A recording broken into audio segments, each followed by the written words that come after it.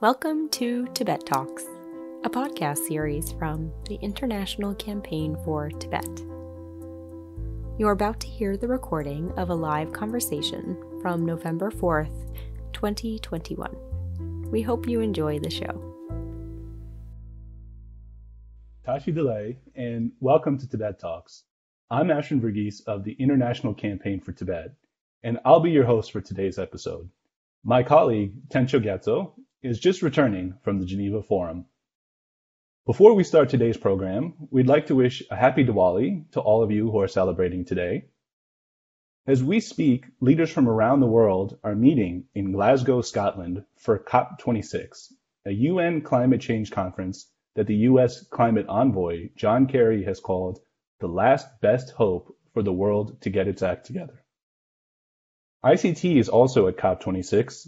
In fact, we're moderating a panel discussion called Tibet's Climate Crisis: Critical Lessons for Global Climate Policy. As daunting as the climate challenge is, it's important to remember what we're trying to conserve, and it's vital to find the inspiration to do so. To help us with that, we have the perfect guest for today's episode. He is the editor of the new book, This Fragile Planet, a collection of 80 inspiring quotes about the environment from His Holiness the Dalai Lama, matched with 120 eye-catching photos and visuals from a dozen professional photographers. Our guest is also a photojournalist who has researched and written about Tibet for over 35 years. He is the author of a dozen books about the Himalayan and Southeast Asian regions, including Meltdown in Tibet, an expose of China's reckless destruction of ecosystems from the highlands of Tibet to the deltas of Asia, and The Snow Leopard's New Friend, a children's book about Tibetan animals. It's our honor to have him on the show today. So please join me in welcoming our guest for the hour, Michael Buckley. Michael, thanks for being here and welcome to Tibet Talks. Yeah, joining virtually. Glad to have you. Thanks for making time for this. I know it's a little bit late where you are. We'll get the conversation started. Not too bad. So, Michael, I'd like to start out first by asking you to share with our audience a little bit about yourself, your background, and what brought you to this issue of Tibet that you care so much about. Oh, well, I started out as a travel writer, and I got a contract to produce a book on China, which was a mega project. It turned into 800 pages of stuff. And then after that, the part that was missing that we couldn't get into at the time was Tibet. So a year later, by accident or by whatever, the Chinese opened up Tibet, and I dived in there and I asked them, can I go and do a guidebook to Tibet? And they said, sure. So I went in there, I sort of stumbled in, but I was not prepared for what I saw. China's a very different story Tibet's a very different story from China. But what I was also not prepared, because I kept going backwards and forwards to Tibet to update, was that things were changing, and not for the better. And it was the climate, the things that were changing, the rivers, the mountains, things you never expected to change.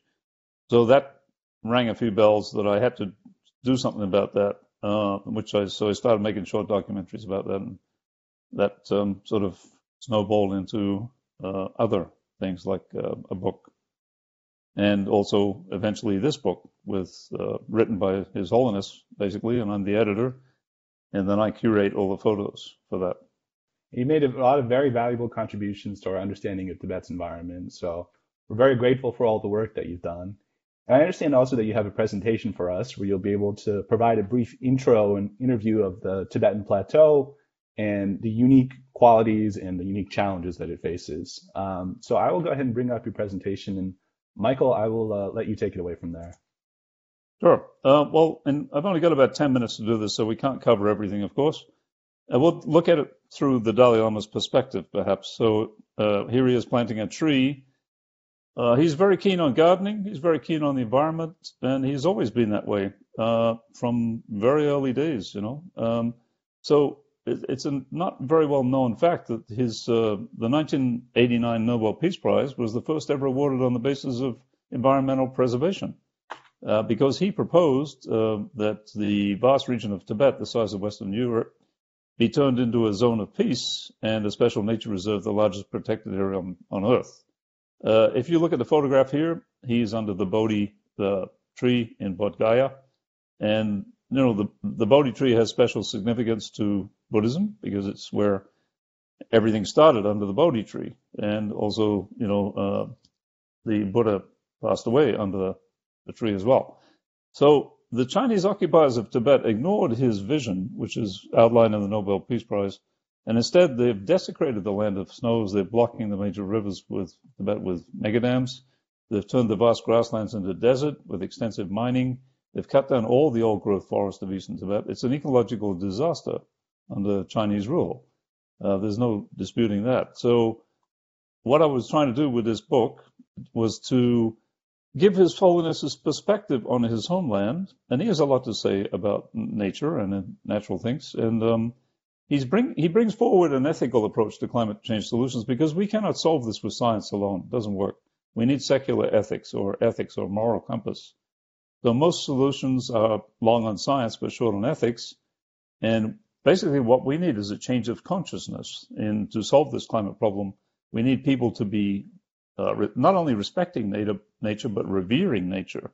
If you revere something, you're going to protect it. And that's what Tibetan Buddhism brings because of its background in Bon, which was animist-based. It sort of brings in this thing of, destruction of nature is an alarming crime, in Tibetan Buddhism. But what he says, and this is a quote here, destruction of nature and natural resources results from ignorance, greed, and lack of respect for the Earth's living things. So in this photograph here, you're seeing it's a climate change problem. It's a meltdown at the back of Everest, which is on the Tibetan side. There's a pool there, glacial pool. But it's also, that is happening because of a rain of black soot that's coming down from China and India due to burning of fossil fuels. And this can be solved. The black soot problem can be solved. It would be gone within a month if everybody there was to stop using fossil fuels. But of course, we're talking about 3 billion people almost.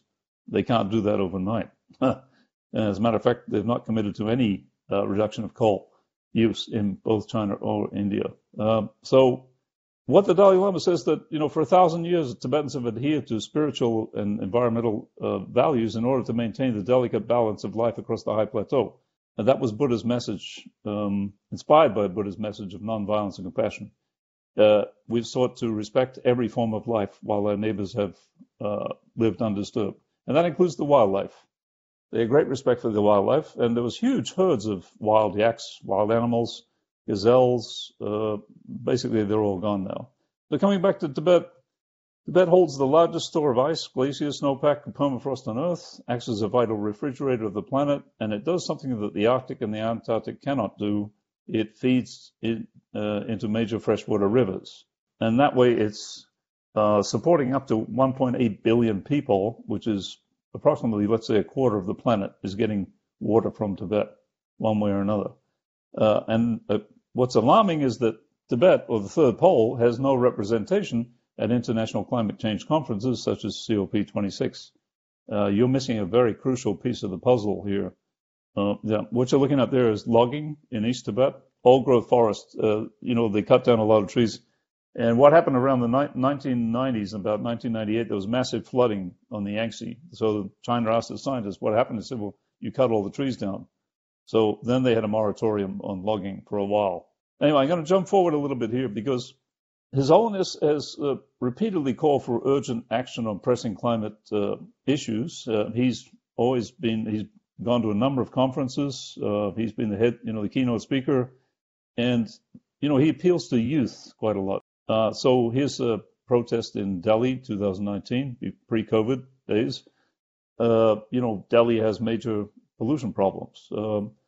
So he's gone global. It's not just Tibet anymore. He's looking at the global thing. He's looking at interdependence. He's looking at moral compass, secular ethics, and what can be done because we have to work together. So it's a matter of, looking after our own home, and we need to work together to do it. Okay, this pretty much sums up what's going to happen in Tibet maybe in the next 20, 30 years. If Tibet's rivers dry up, then Asia dies. It's a rather alarming equation. But first you'll have flooding in Tibet as the glaciers melt down. And then when the glaciers are gone, you don't have any water. That is a huge problem. And then all of China's dams, which are all over those rivers, they won't work either. If you want to put it into very simple terms, that's it.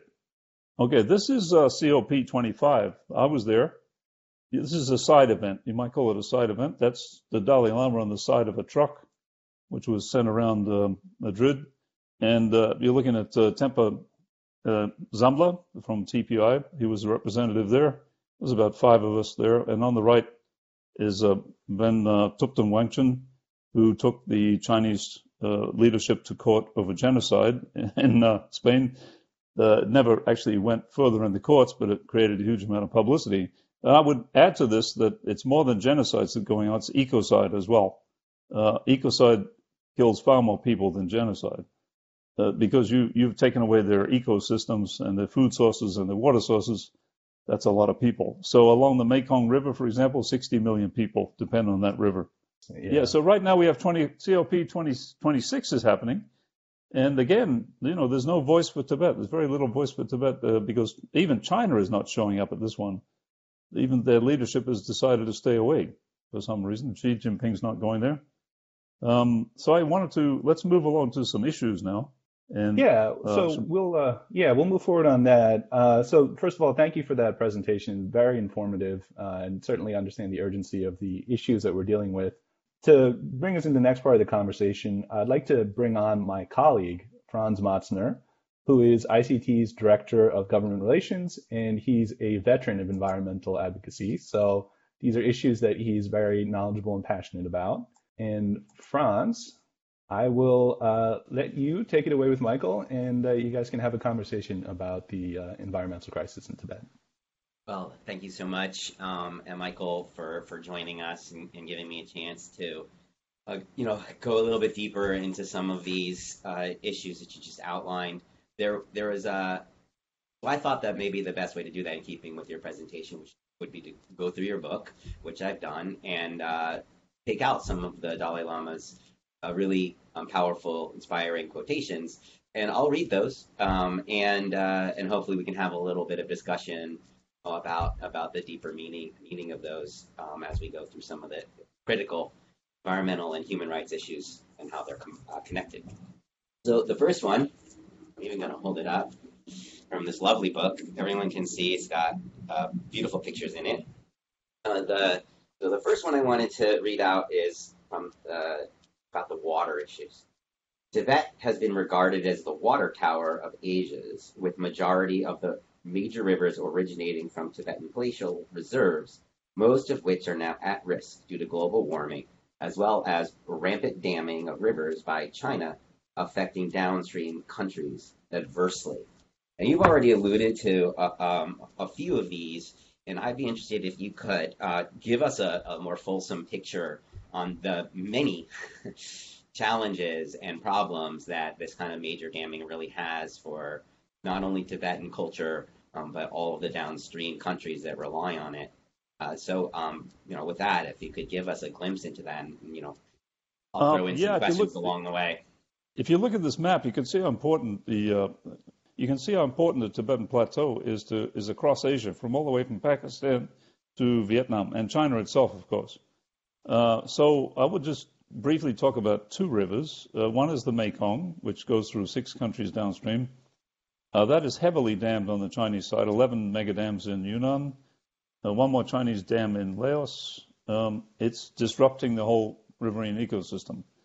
And then the other river I briefly mentioned is the Yalang Tsampo, which becomes the Brahmaputra.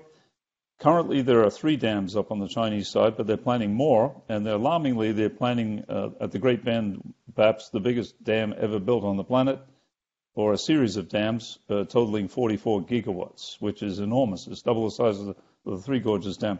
But recently, within the last couple of months, they've also proposed a diversion project, taking in several rivers and diverting the water to Xinjiang in the far west. And they want to turn it into the desert into agricultural land, probably with slave labor from Uyghurs. I'm not sure. They didn't mention that part. But you can see these gigantic water programs, that they're completely ignoring the nations downstream. They don't even talk to the nations downstream. They don't even mention it. You've got to find out from satellite imagery. And that's exactly what's happening with the there's a group from the States which is monitoring the Mekong, and they can tell what the dam levels are. This is scaring the Chinese because this information has never come out before. It's not done by the Chinese. It's done by Westerners that are monitoring the situation. Just one question, because we're going to try to cover a lot of different material here. Is, there's what I think of personally as kind of a myth around these mega hydro dams, that that they're clean energy, that they don't have any ecological, climate, or even political ramifications. And so, if you could explicate a little more of those three strikes against building ever more and ever bigger hydro projects, I think that would give people a glimpse into the multiple tactics that the Chinese government is using here. Well, China's a water hog. It's being very, very greedy, and it's just taking all the water for itself. And you're looking at a dam here. This is Shaowan, 4,200 megawatts. That's not a small dam. That is the height of the Eiffel Tower from the base up. It's double the size of Potala Palace in width. It's an enormous dam.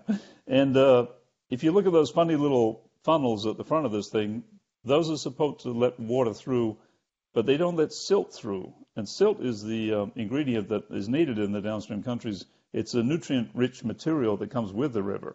It's scouring up all this stuff. So you've got a couple of things going on with the dam. One is blocking the silt, and we'll block the silt up to about 90% eventually. Then it blocks fish migration. Well, Cambodia is heavily dependent on fish. That's where they get 90% of their protein is coming from fish. Vietnam is heavily dependent on rice. They need the nutrients. So it's a disaster for these downstream countries. And that's two of the impacts. If you look at behind Shaowan Dam, there's a reservoir that goes back, I don't know, maybe 100 kilometers or something. That's giving off methane. Methane is a greenhouse gas that is 30 times more powerful than CO2 as a greenhouse gas. So the talk about sustainable, renewable, it's all baloney. There is no sustainable baloney when you have methane coming off these reservoirs. And that reservoir is dead water. It's just going around in circles. It's not moving. So eventually that dam's going to plug up with so much sediment, it won't be operable. And then they'll have to either demolish it or they'll have to try and shift the sediment. But China doesn't care about the sediment. They've got no way of storing up that sediment to keep it moving because they're only concerned with China. If you had a small dam, run of the river, no reservoir, that might be okay, but certainly not a mega dam like this. And then, they get much bigger than this. There's one on the Yangtze, which is 16 gigawatts, and each of the turbines is 1 gigawatt. They have the technology, not just for China, but around the world. They're exporting this technology for dam building. It's very, very bad what they're doing. And, Michael, there's been some speculation and even some studies, pointing out that there may be other reasons, perhaps hydropolitics and national security issues, that are another motivation for China building their major projects along some of these contested borders. I was wondering if you could speak to that for a minute, because it's what they're doing is weaponizing water. They can terrify these nations downstream, but basically on the Mekong, they got so many dams, 11 dams, they can virtually turn the tap off, and they have done it. In the dry season, they've actually they let water loose in the dry season, and then in the rainy season, they're holding the water. They're using it as a tap. And, occasionally they release a little bit of data, but not much data, and they fudge the figures. They tell you, we're only responsible for 12% of the water at this point. But they're talking about, they cheat. They don't talk about monsoon season figures, which are more like 40% for the Mekong. So, a place like Vietnam is terrified of what's happening because their major rice box depends on the Mekong. And they're tapping into groundwater, but that's not going to last forever. That's where they're getting water from in a drought. They use the groundwater, but that's not going to last. So, it is weaponizing the water, and they'll use the same thing in India on the Brahmaputra. They can't turn that one off yet, but they can certainly diminish the flow if they wanted to with the dams that they're building now. So this diminishing flow alters the river downstream. It changes the course of the river. The river does weird things when you start altering the flow. And then you got sand dredging. Big sand dredging all over the world, but especially in China, sand is the major ingredient in concrete. And the best sand is river sand. You start playing with the sand and the rivers, you completely alter the ecology there. So all in all, dams are a very bad story, especially the big ones. The little ones less so. If they could redesign dams so they didn't have these impacts, we might have a chance, but nobody's attempting that. Not yet. Michael, thank you. I'm going to move on to another pair of quotes from your book, see if we can open up some of the other ecological and humanitarian issues that are happening ongoing in Tibet and how they're connected. And so the first is about the forestry issue that you already talked about. So when the forests die, the whole nation suffers. And when a people suffers, the whole world suffers. The large-scale deforestation of Tibet is a matter of great sadness. And then the second, taking care of our planet is a matter of looking after our own home. We can no longer exploit the trees, water, air, and animals with no care for the coming generations. I support young people's protests against government's inaction over the climate. So if you could take us through that, that would be wonderful. Well, actually, the first casualties in Tibet were the forests. They were severely cut down on the eastern side, Kham, all the old growth forests. They turned it into furniture, chopsticks. The next casualty basically was the wildlife. It just disappeared. I mean, Tibet was famous for its huge herds of animals, and you don't see herds of animals anymore. You don't see Kiang, Tibetan wild ass. You don't see them in huge groups. You see individuals, 5 or 6. You don't see the massive herds anymore. Anyway, I wanted to talk about this photograph you're looking at here. It was taken by Greenpeace East Asia, undercover. And you're looking at a national park in China, in Amdo, where a coal baron is excavating a mountainside there for coal production. In the background, you see snow caps, and in the foreground, you can see a fox. That's a Tibetan red fox, looking very confused, like what's happening? This is a national park. So this pretty much sums up the whole situation. There's a lot of corruption. They move the nomads off the grasslands. They bring in the mining. They bring in the damming, and then they put up a fake national park. It's kind of weird situation.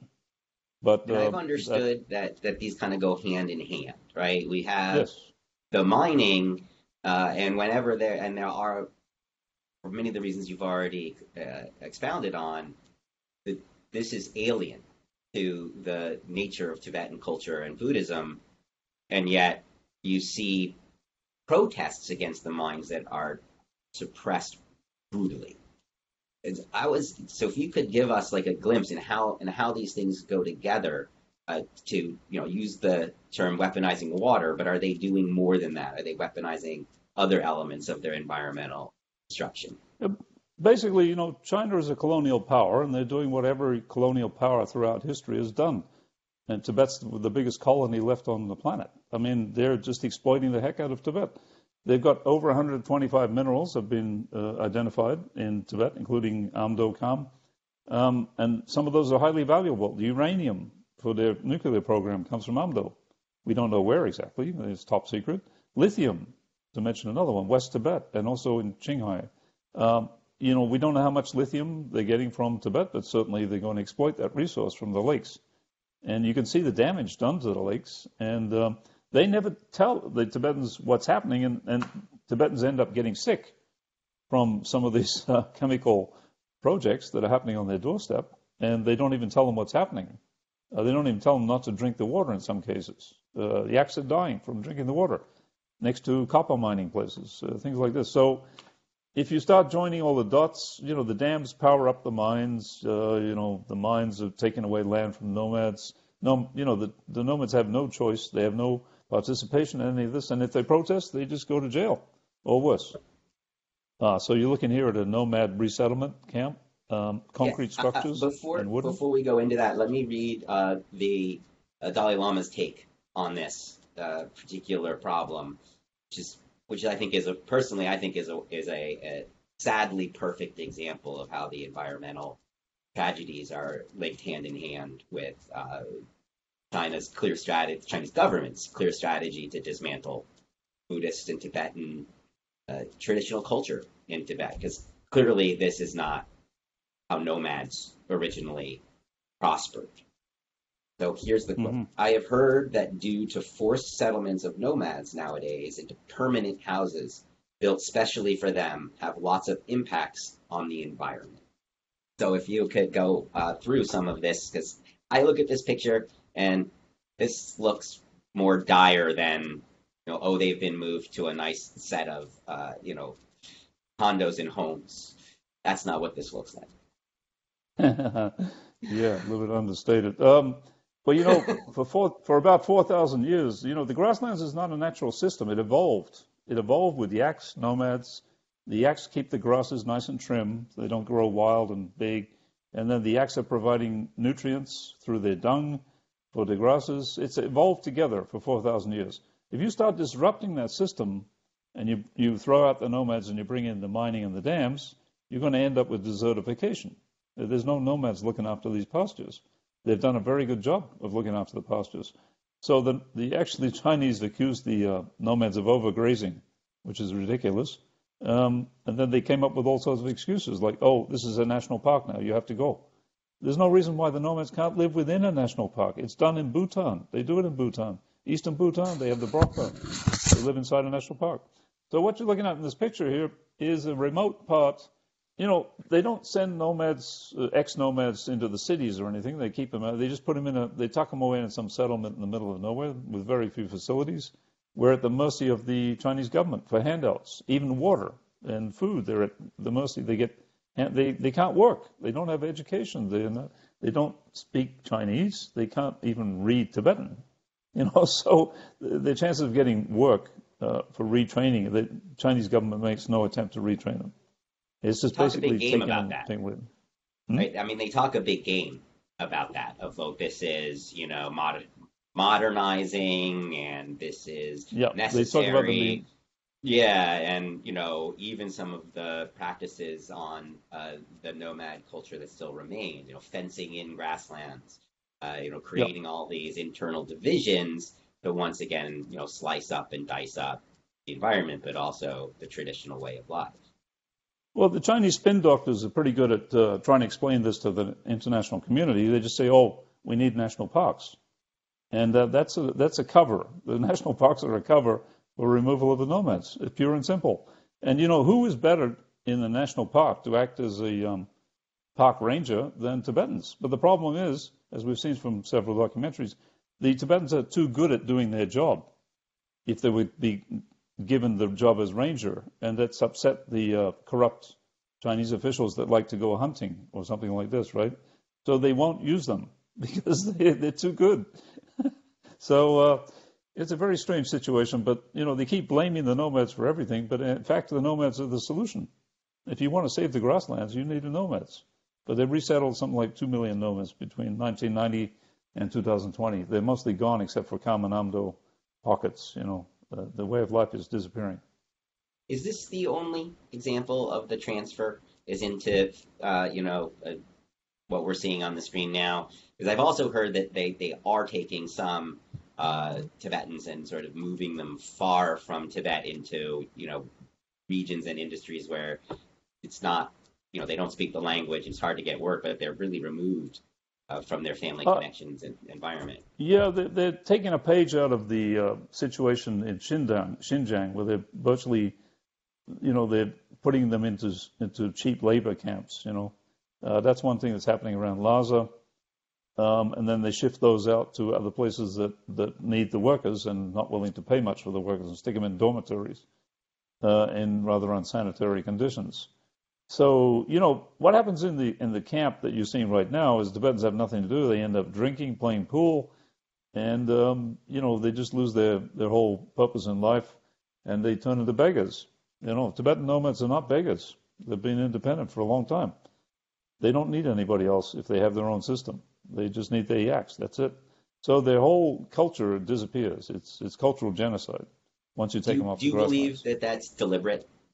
Yes, because, all over China now, the policy has been recently announced by Xi Jinping that the minorities have to go, all of them. There's some like 60 minorities across China. He's basically saying we want them all to be Chinese. We don't want minorities anymore. That's it. So it's official policy right now. Which is definitely contrary to their stance publicly. Yes, in the past. But they're very good. They're very good at smooth talking. Basically, my rule of thumb with Chinese, whatever they say, you'll believe the opposite. So if they said they're helping the rivers, that means they're destroying the rivers. If you turn it into the opposite equation, you'll probably get at the truth. So it happens quite a lot. Xi Jinping, he talks about green this, green that, but he doesn't even show up at COP26. What's green about that? He's chickening out, He's chickening out because of COVID, which, China created. So if he doesn't want to show up at COP26, but all the other leaders are, it shows you what his priorities are. He's not concerned about green this, green that. He's not concerned about it at all. It's a bait and switch for control. Yes, it's bait and switch, and they have some sort of, propaganda department that they sit down and they work out all the arguments, say, well, we're going to work on this one and that one, and it even involves the Chinese Academy of Sciences, which has been caught lying about various things. It's a scientific body, but they don't have scientific principles when it comes to their reports. We've been found out several times that they've been putting out wrong data. And, this is the major scientific body in Beijing. So if that happens, then anything can happen. Yeah. That's another, I would like to move on to just at some point to some of the solutions to these issues that you've already alluded to, but that the Dalai Lama more and more is speaking about. Before we do that, I did want to go into one more. It might be a little abstract, but how do you see over time this pattern in Tibet of taking away culture and taking away their native tradition, and how that's linked to the long-term strategic control of Tibet? And, how has that evolved over time, and where are we now in that process? Well, unfortunately, we're a little bit too late for just about everything. I mean, China is talking about carbon neutrality at 2060. That's a joke. We need carbon neutrality at 2030, and even 2030 is late. So, they're not looking at the future the way that they should be looking at the future. Things have to happen now. We see massive chaos going on in ecosystems around the world. Every year it's getting worse and worse. And yet these politicians and leaders, they're all dickering over this at COP26, and God knows what they'll come up with, but it won't be enforceable.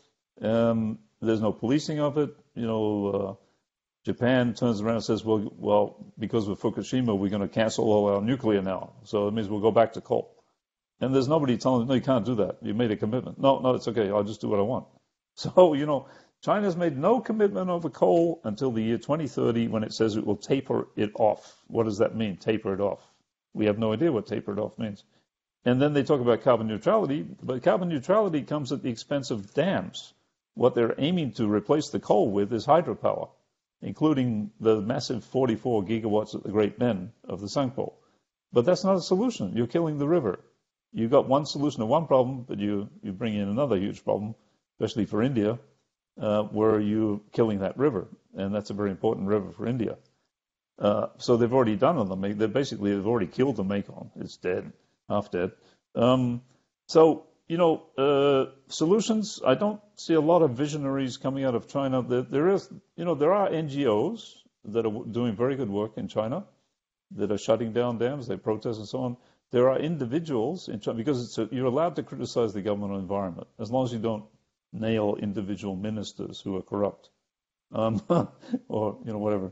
So they do allow protests, but only from China, not from Tibetans, only from Chinese NGOs. And some NGOs have been fairly fierce. They actually prosecuted the Chinese government in Yunnan over not doing a proper environmental assessment. That's unprecedented. They took them to court. You see, if I had my way, I would take the entire Chinese government to court for ecocide. That's what's happening here. It's, in other countries, ecocide is individual corporations. In China, it's the state-run corporations. The Three Gorges Dam Company, Sinohydro. These are the world's top dam builders, and they need to be stopped in what they're doing. And unfortunately, COP is recommending that hydropower go ahead. They get a lot of representation there that says, well, hydropower is good, let's do it. Solve all our problems. It's not going to solve our problems. It seems to me that information about the climate impact, negative climate impacts of major dams, hasn't penetrated the conversation enough. both into the environmental community and into the international negotiation community. And I'd be curious if you have advice or thoughts on how to raise that more often.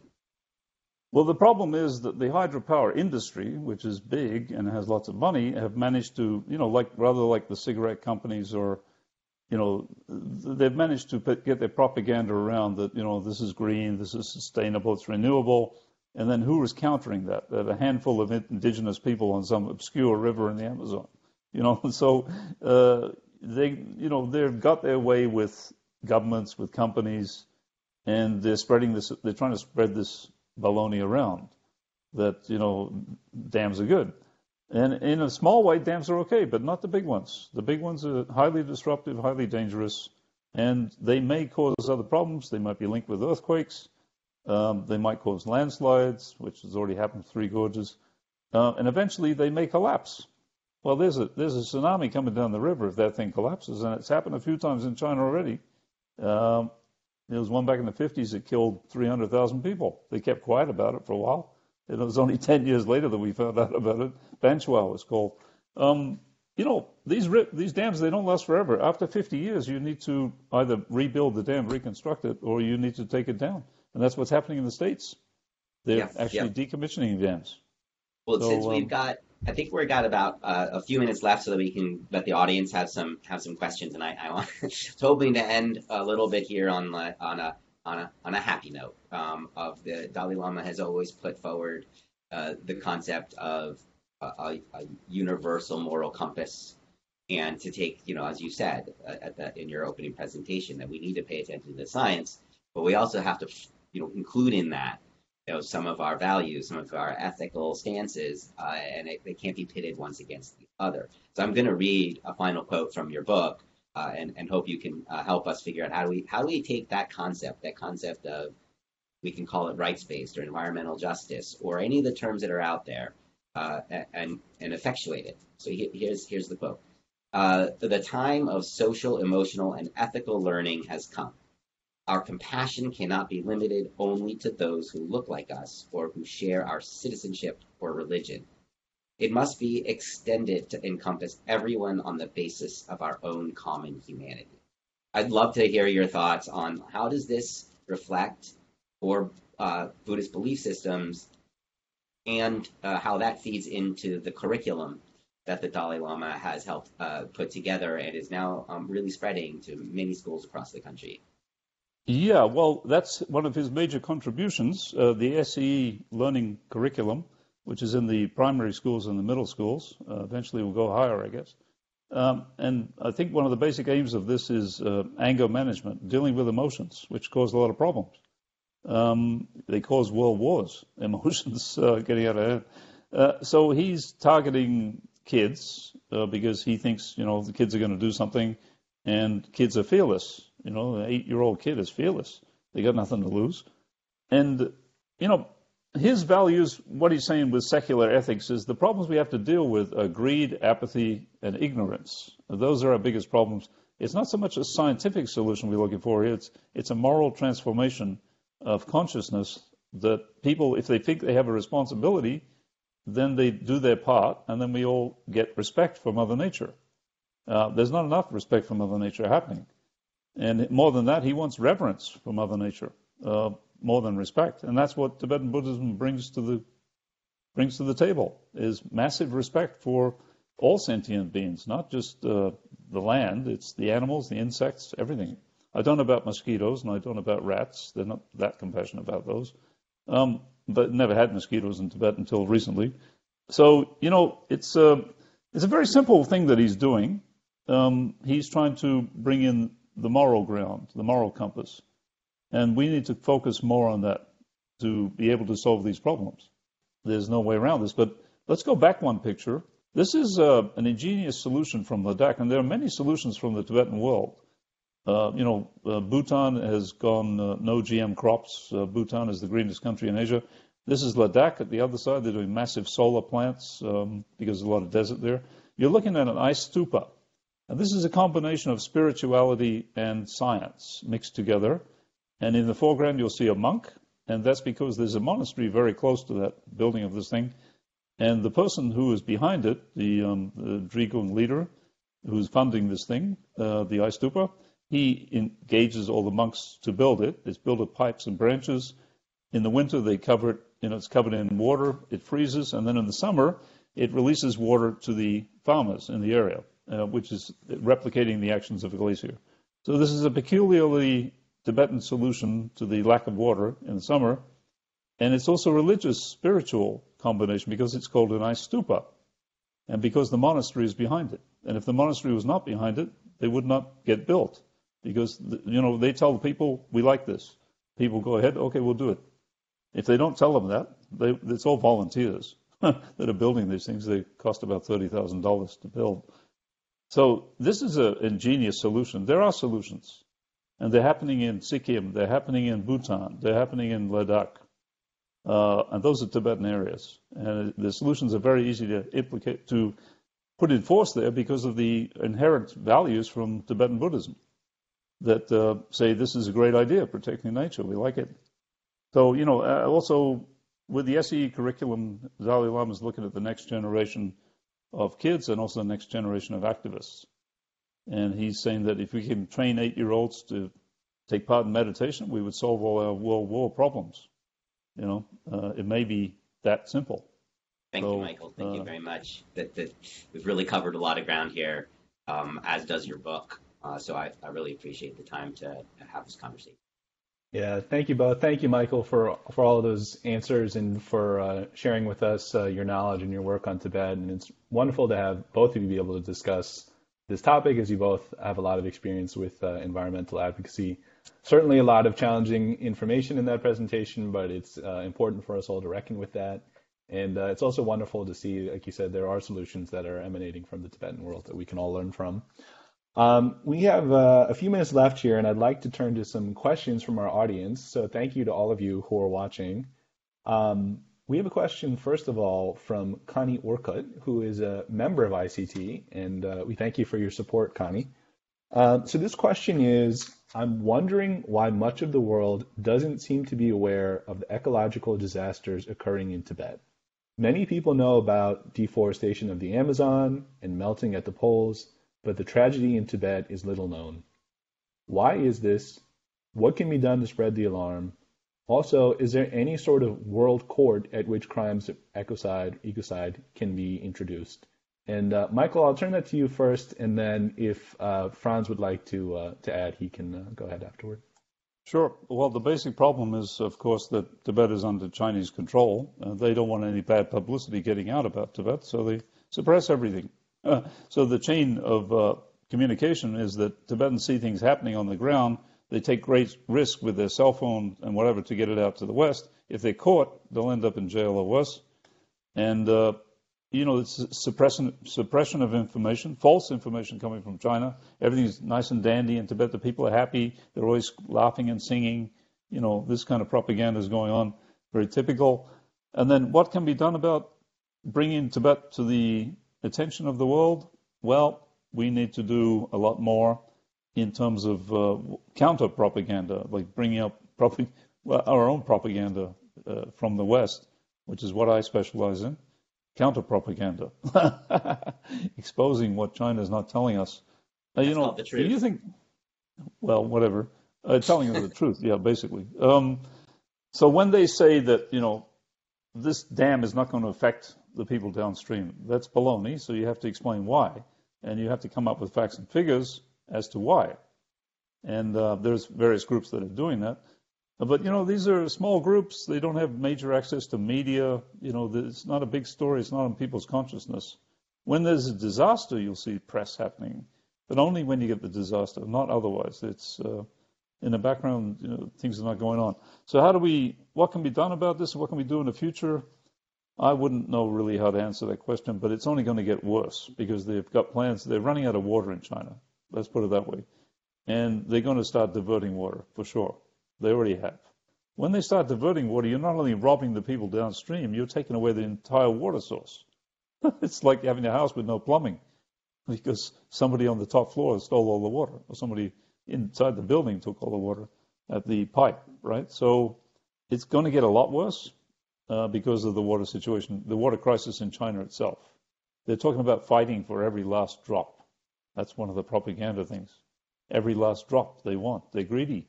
They'll go for every last drop. I don't really know how you can get that message across so much. You just have to come up with your own facts and figures to counter what they're saying. Franz, you have something to add to that? Well, I want to make sure we get to all the questions that we can, but I would just add one sentence, which is, there is no solution like engagement. Those in Tibet their engagement is being cut off by a security state that actually is spreading all over the world. The only counter to that, seemed like I was making a joke, but it's not true, is truth. And we need the truth tellers to stand up, and they need to press on their own governments to fulfill the commitments that they take publicly about standing up for Tibet. There are countries who do that. The United States has been a long-standing bipartisan support for the Tibet, but there's always more that can be done, and there are opportunities in these international forums. So to me, it goes from the grassroots advocacy up to the NGO groups who have really got to press on their governments, and then the governments need to take action, and they need to be motivated, and that's how you motivate them. I come back to the question of ecocide, which was mentioned in that question.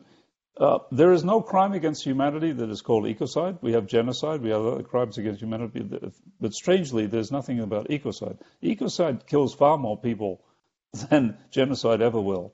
So we need to have an international court that will take corporations or whatever to justice, and will take the Chinese government to court. But how are you going to do that?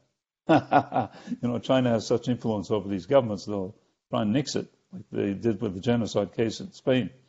They'll threaten people, so it may never go to court. But you don't have all the big corporations. They're all Chinese, state-run in China. They're not private.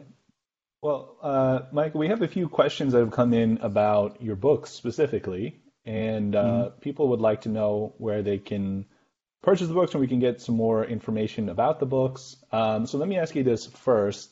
There was a question about, I believe it's The Snow Leopard's New Friend, the children's book. Can you talk a little bit about that, how that came about, and what inspired you to write that? What happened was, here's the book. That's the English version. I have it also in Tibetan, translated, because actually it started as life as a Tibetan version, because the director of the LTWA, he liked the stories, and he says, well, you've only got 5 stories. Can you give me 10? And I said, oh, God, all right. So I did 10, and then I started looking at this thing and said, this is going to work well for educating kids about environment, right? So what we're planning to do with this, the Tibetan version goes out free to TCV schools across the Himalayas. The English version is published by the same publisher. I forced him to publish this thing. Same publisher as This Fragile Planet. And they kind of go, together in some ways, because these animals from Tibet, they're very rare, they're fantastic, they're unheard of. Even Tibetans don't know much about them. Tibetan red fox, you ask a Tibetan, you draw a blank. You know about foxes, yes, but Tibetan red fox? No. Or Tibetan sand fox? They don't know anything about them. So I found that there's huge interest amongst the Tibetans and the kids about these animals, but also across the world. So I think you've got to start with kids, and that's what Dalai Lama is also doing, is targeting the kids, the next generation, because that's where the future is. And if you can get them early enough and get them interested in things like this, then it's a lifelong thing. Like Dalai Lama's commitment is lifelong for environment, right? So. Yeah, thank you, Michael. And we should mention, and as I said, a few people were asking about where they can purchase the book. Glad to let you all know that both The Snow Leopard's New Friend and This Fragile Planet are now available in our ICT store, which you can access at savetibetstore.org. So please go there. Both books are available. And in addition to the books, while you're there, you can also pick up our ICT 2022 calendar, which is Rivers of Tibet, Life Waters of Asia. And we are heading into the end of the year and the holiday season, so we have a lot of great options. You have both of Michael's books, and we have our 2022 calendar, which includes a lot of really beautiful and striking photography of the rivers in Tibet, and discusses their importance to the entire Asian continent. well, I must commend you for the calendar. And, I think visuals put the pictures worth 1,000 words, as they say. It puts you on the spot, and it gives you a much better idea. I mean, you can talk all you want about the mountains of Tibet, but until you've seen them, the massive scale of the mountains just, it does not happen. Not even in a photo, you still don't get it. You have to be on the spot for that one. And you're in total awe. Standing at the back of Everest, you're just like, oh, my God. So pictures can give you some idea of that. Yeah, thank you. And there's so many beautiful photos in your book, and it's been really wonderful to talk to you today, and we appreciate all the time that you shared with us. Before we depart, if you have some final words, please. Well, I was saying that a lot of these photographers remain anonymous. Some of them are known because of, they want to travel back to regions of Tibet, maybe not to Tibet itself, but to Amdo Kham, and they don't want their name. But so I have to thank the photographers. They contributed some of their best work, but I can't even give names for them. Such as the situation in Tibet, but they've done a wonderful job.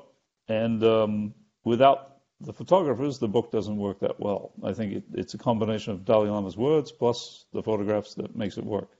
Sure, absolutely. Well, Michael, it's been a true pleasure to talk to you. So thank you so much for taking time. I know it's, as I mentioned at the beginning of the program, it's close to midnight, I believe, where you are. So we're grateful to you for staying up late for this. And but I'm going to stay up for the next one. Yeah, absolutely. Well, we will. That is something I wanted to mention. We'll be back in another 2 weeks, actually, on November 18th with another episode of Tibet Talks.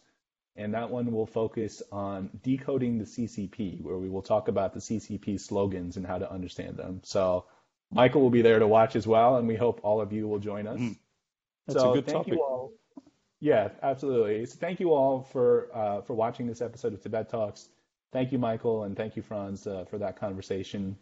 We'll see you again in a couple of weeks. And until then, stay safe, stay well, and stay active. Thank you very much. We hope you enjoyed this episode of Tibet Talks. Subscribe to the show on iTunes, Spotify, or Google Podcasts. Learn more at savetibet.org/pod. To find out how you can get involved in our efforts to promote human rights and democratic freedoms for the people of Tibet, please visit savetibet.org/support. Thank you, and see you next time on Tibet Talks.